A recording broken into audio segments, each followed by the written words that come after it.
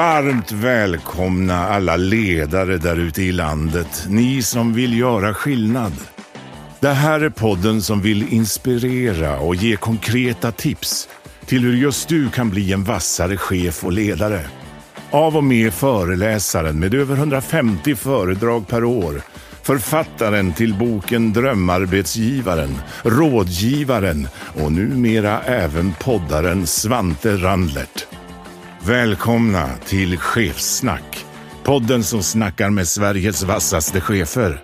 Nu kör vi!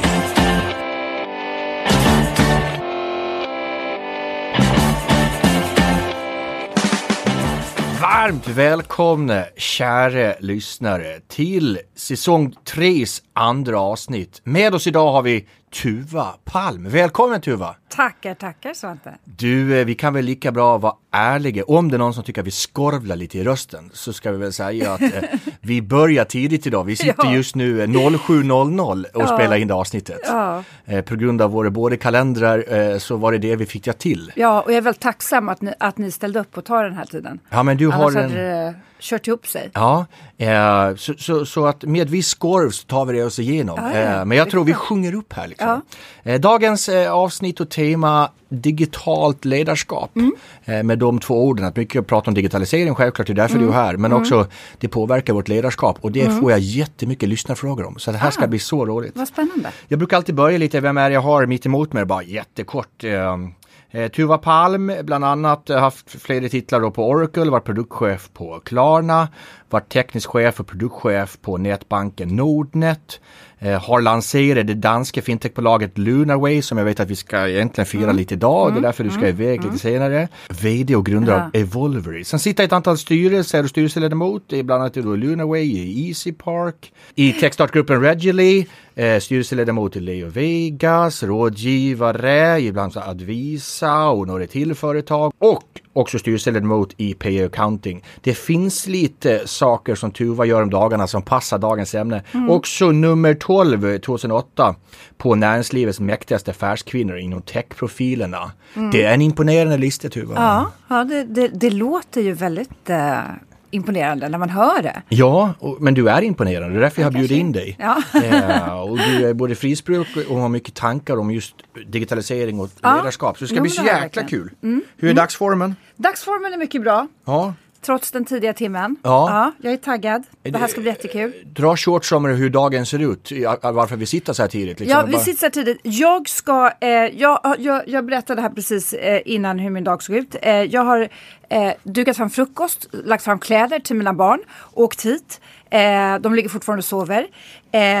Och efter det här så ska jag åka till Bromma. Sen åka till Åhus.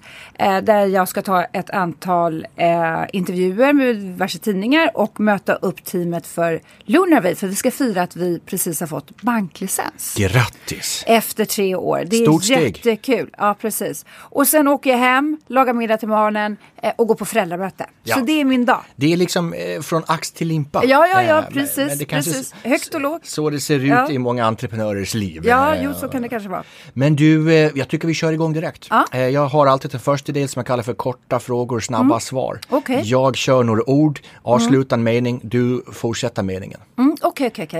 Kommer vi igång? Jag, Tuva Palm, är bäst som chef när jag? När jag har ett tydligt mål och ett bra team. Jag är sämst som chef när jag har ouppnåeliga mål och när man måste chefa. Det är ju skillnad på ledarskap och chefskap. Chefskap är ju ofta när man liksom behöver få teamen att göra någonting som egentligen är idiotiskt av någon anledning. Då är jag nog som sämst chef. Vi stannar där. Vi tar följdfrågor på det nämligen. Jag har det allra roligast som chef när jag när vi har mycket att göra och när teamet är peppade och vi når mål som liksom inte riktigt var möjliga. När vi liksom har stretchat oss lite. Jag blir förbannad som chef när jag tvingas få teamet att göra någonting som egentligen doesn't make sense. Jag blir stressad då som chef när Jag blir stressad som chef när det kommer 250 personer och frågar vad ser du mig om 3 år när nästa kvartalsrapport ska vara inne om 2 veckor och vi måste nå några resultat. Och då kan jag bli stressad som chef. Mitt bästa tips för att bli bättre på återhämtning är? Det är att prioritera och att dra ner på fokus på annat. Jag har jobbat otroligt mycket. Jag hade ju sista tiden på Nordnet hade jag 2 exekutiva ledningspositioner och jag var CTO, CPO och Head of Nordnet Ventures. Och så satt jag i några styrelser och sen så ensamstående mamma på det. Alltså någonstans så det var inte så att det kunde komma hem någon och göra ett inredningsreportage hemma hos mig alla gånger kan vi säga. Alltså det gäller ju att hitta liksom någon form att bara skala ner för att återhämta sig. Ja, det är det med att vi lägger till men vi tar sällan bort. Ja, precis. Mitt bästa tips för bättre på reflektion är? Promenera i skogen. Ska man egentligen göra 1 gång per dag. Min allra största ledarskapsförebild är? Jag tror, jag har många. Ja, om man får välja ut en. En är faktiskt min svärmor. Eller för detta svärmor. Som... Den är nog första gången någon har sagt i det här programmet. Både svärmor för detta svärmor. Ja. Hon är en oerhört stark ledare och hon var höjdare på AstraZeneca när hon jobbade. Men hon var verkligen hennes ledarskap är hennes eget. Och hon är typiskt ledare med mer hjärta än pekpinne. Jag tycker chefer borde göra mer av. Chefer borde våga lyssna med på sina anställda och borde våga inse att experterna är de som är på golvet närmast produktionen oavsett vilken verksamhet man har. Jag tycker chefer borde göra mindre av. De borde ha mindre prestige och mindre politik. Jag tappar min motivation när?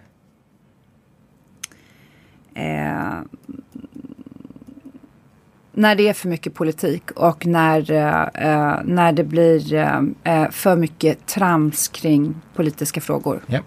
I mitt egna ledarskap så skulle jag behöva utveckla? Min administrativa sida. Till exempel att godkänna tidsrapporter. Omöjlig uppgift. För de här mejlen, nu är det dags att göra det igen. Ja.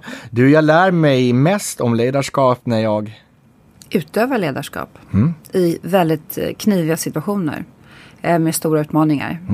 Det är ju lätt i medvind. Den arbetsuppgift som jag helst delegerar är? Administrationen. Det är kanske det man inser, man ska göra det man är bra på. Ja, verkligen. Ja, jag tycker att konflikter är? Ibland nödvändiga. Jag tycker det är viktigt med meningsskiljaktigheter och det är viktigt med olika perspektiv.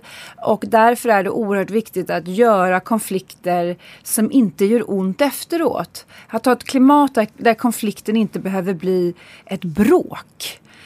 Och där har jag vid flera tillfällen i min karriär fått lära om vissa av mina medarbetare och även peers att just det här, vi behöver olika perspektiv men vi behöver inte bråka med varandra.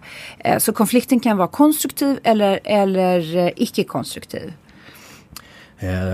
De misstagen jag inte längre begår som chef är? Att känna att jag har ansvar för allt. Och att inte våga delegera. Eller våga, men man förstår ju inte att man kan delegera riktigt i början som chef. Nej, ta på sig det mesta. Ja. Du, sista frågan då. Om jag skulle beskriva mitt ledarskap utifrån en pryl, vad blir det för någonting då?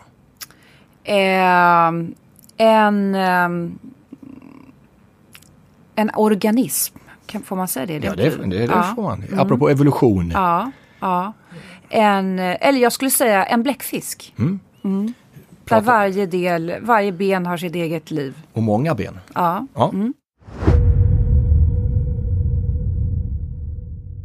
En studie gjord av Brilliant visar att endast 23% av medarbetare upplever att de har en utmärkt ledare.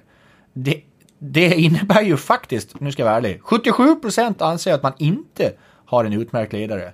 Har du koll på hur upplevelsen ser ut på din arbetsplats, hör av dig till Brilliant som erbjuder medarbetare och kundundersökningar och coachar team och chefer. Läs mer på brilliantfuture.se. Tack, Brilliant! Du har ju sett en hel del från din tid, alltså från KTH och som vi sa Oracle, vi har sett Klarna, Nordnet. Vad skulle du säga, det här svenska tech-undret som står i tidningarna, att vi är ju duktiga på det här. Vad ligger i, om vi försöker hålla oss till dagens ämne med digitalisering och ledarskap, vad tror du ligger i det, att vi lyckas med det här då? Vad kan vi dra för lärdomar? Vad har du fått sett på makro- eller mikronivå? Vi har i Sverige, vi har inte riktigt, vi har en kultur i Sverige där ingen är för fin. Vi har inte riktigt det här hierarkiska som till exempel i England, man ser upp till hertigar och det ena med det andra. I Sverige har vi mer en du ska inte tro att du är något. Och det är negativt naturligtvis. Men det positiva är ju att... Det finns ju två sidor på varje mynt. Precis, att du vågar säga till chefen när någonting är fel. Och jag har ju varit chef för oerhört många kulturer. Och jag tror jag har varit chef för... jag vet inte hur många länder jag har haft kontor i. Jag kan inte ens räkna det. Men jag har ju haft... under min tid på Oracle så hade jag speciellt, även på de andra... men där hade jag ju folk i... Australien, Frankrike, Ryssland, USA, överallt hade jag kontor. Och då lärde man sig ganska snabbt att ledarskapet behövde ju justeras lite grann. Och det var ju inte alltid som när man kommer med en arbetsuppgift att medarbetarna säger, men vänta stopp, det här är omöjligt på grund av att, och till exempel mitt ryska team, om jag sa någonting fel, då jobbade de 24 timmar om dygnet för någonting som var idiotiskt. Så där gäller det att man har att verkligen dubbelkolla att har vi den bästa lösningen här innan ni springer. Och den svenska uppkäftigheten, eller vad man ska säga, eller den ärligheten, eller hierarki, den vad ska man säga, att man inte är så rädd för chefen, det tror jag har gjort att vi lite tidigare än många andra kulturer har anammat just den här organismen, den här att medarbetarna har faktiskt vågat säga ifrån, så att chefen har haft en möjlighet att justera, kanske inte alltid har gjort det, men möjlighet att justera, och den tror jag har varit men det är ju, jag tror man får inte underskatta kraften i ett lag. Nej, precis. Och det är ju det vi är duktiga på här. Det är ju bara att titta på, vi är ju bara 10 miljoner människor i det här landet. Om vi tittar på lagidrotter. Tänker inte gå inåt i hållet. Men förutom att säga att förvånansvärt bra resultat har vi lagidrotter. Fast vi är väldigt få människor jämfört med USA, Ryssland, Kanada. Så just det här att hur vi bygger lag bör vi titta väldigt mycket på makrotrenderna framåt, handla. Jag är lite trött på det här War of Talent. Som talang. Det är klart vi ska ha de bästa människorna. Men vi kommer mer och mer gå att vi måste ha de starkaste lagen. Och då är det inte ner till individen. Utan då är det individen i laget. Och det är då man skapar resultat. När summan av vad vi gör blir större i laget. Vad det tycker också ibland att vi, lite det du var inne på, har lite stuket självförtroende i Sverige och Norden. Med det vi pratar om, Jan, och allt det här. Men om vi ska titta på, vad säger du då som jobbar med andra ute i världen? Vad säger de om svensk ledarskap då, som vi kanske till och med borde bevara eller förstärka? Jag tror att jag uppfattar, jag har ju då blivit uppköpt av amerikanska organisationer 2 gånger. Och när vi blev uppköpna av Oracle, då ett svenskt litet bolag, så blev i princip alla ledare blev jättehöga ledare i den här amerikanska organisationen. Och det var ju liksom helt oförutsägbart. Vi var ett litet svenskt team. Vi satt på andra sidan jordklotet. Och vi blev då höga ledare i en amerikansk organisation som var jättepolitisk och baserat kring Silicon Valley. Och i det fallet så var det ju helt enkelt att våra resultat var ju bättre. Och vi vågade säga ifrån. De här cheferna var ju precis lika glada över att få höra att vänta, vi kan inte nå det här målet på grund av de här. Vi behöver justera det här. Precis lika glada som vi svenskar var. Men andra kulturer var inte alltid lika snabba med att våga avslöja vad som var fel. Får jag då fråga lite om organisationer och organism framåt då? Om vi pratar lite om ledarskap framåt. Hittade ett citat av dig som var rätt spännande och jag citerar. 95% av den gamla skolans ledare kommer att vara utdöda om 10 år. Och nu frågar jag om 10 år. Och jag kan säga som en anekdot till det där citatet. Det var också jag var på första sidan på en tidning och det var liksom headline på omslaget. Och jag var inbjuden. Som riktade sig mot ledare kanske också. Jag så riktade sig mot ledare och jag skulle presentera det här de hade någon konferens och de hade bjudit in sina kunder eller sina läsare och jag skulle då säga några välvalda ord och då var det här tidningsomslaget och det var 100% gamla skolans ledare i det här rummet när jag skulle säga det här och det var så dålig stämning. Jag tog att springa ut. Men det är klart att 95% av dem, alla kommer inte kunna skola om. Men sen finns det ju förstås de som kommer kunna skola om till det nya ledarskapet. 95% var kanske en siffra som inte hade någon större vetenskaplig grund. Det var bara draget ur rockarmen. Men jag tror att det jag upplevt är att det finns de som kan skola om till att bli mer ödmjuka. Men har man skolats hela livet i att man ska inte visa några känslor, man ska visa att man alltid vet bäst. Man har svårt att få ärlighet från organisationen när man har den hårda fasaden. Så jag tror att det kan vara svårt. Tillbaka lite tycker jag där vi började programmet idag med din förebild för detta svärmor. Det där med pekpinne i hjärta. Det är väl precis det du beskriver. Ja. I snitt byter en person jobb 10-15 gånger under sin karriär. Det är också en siffra som spås öka hela tiden. I den här snabba förändringstakten är det viktigare än någonsin att hålla örat mot marken och ständigt utmana och uppdatera dina kunskaper för att vara fortsatt konkurrenskraftig imorgon. Poddens partner IOM, Business School, de vill uppmana dig och dina medarbetare att inte se lärandet som en enstaka insats utan att göra lärandet till en naturlig del av vardagen. Därför erbjuder IOM en mängd olika korta kurser inom marknadsföring, försäljning och management. De ger dig rätt verktyg för att snabbt bli vassare i din roll bara på några dagar. Vad behöver du då vässa i din yrkesroll just nu och imorgon? Jag tycker att du ska gå in på iom.se och läs mer om deras utbud. Tack IOM. Jag vill tacka poddens sponsor Dagens Nyheter, DN. Jag vet att ni vet att jag är en föreläsare. Jag gör några stycken per år. Ja, någonstans slutar väl på 170 stycken i år. Och vissa veckor, men då gör jag faktiskt... Ja, det kan bli 5 städer på en vecka. Och mellan olika föredrag eller helt enkelt på någon av tågresorna då åker paddan eller mobilen upp. Och ofta går jag in på dn.se och läser DN digitalt. Och tack vare podden Chefsnack och det samarbete jag nu har med DN så kan du som lyssnare få de 5 första veckorna gratis. Du får tillgång till allt. Alla artiklar på DN.se, DN-appen och de 30 första dagarna så ingår också e-DN, alltså papperstidningen, i digital version.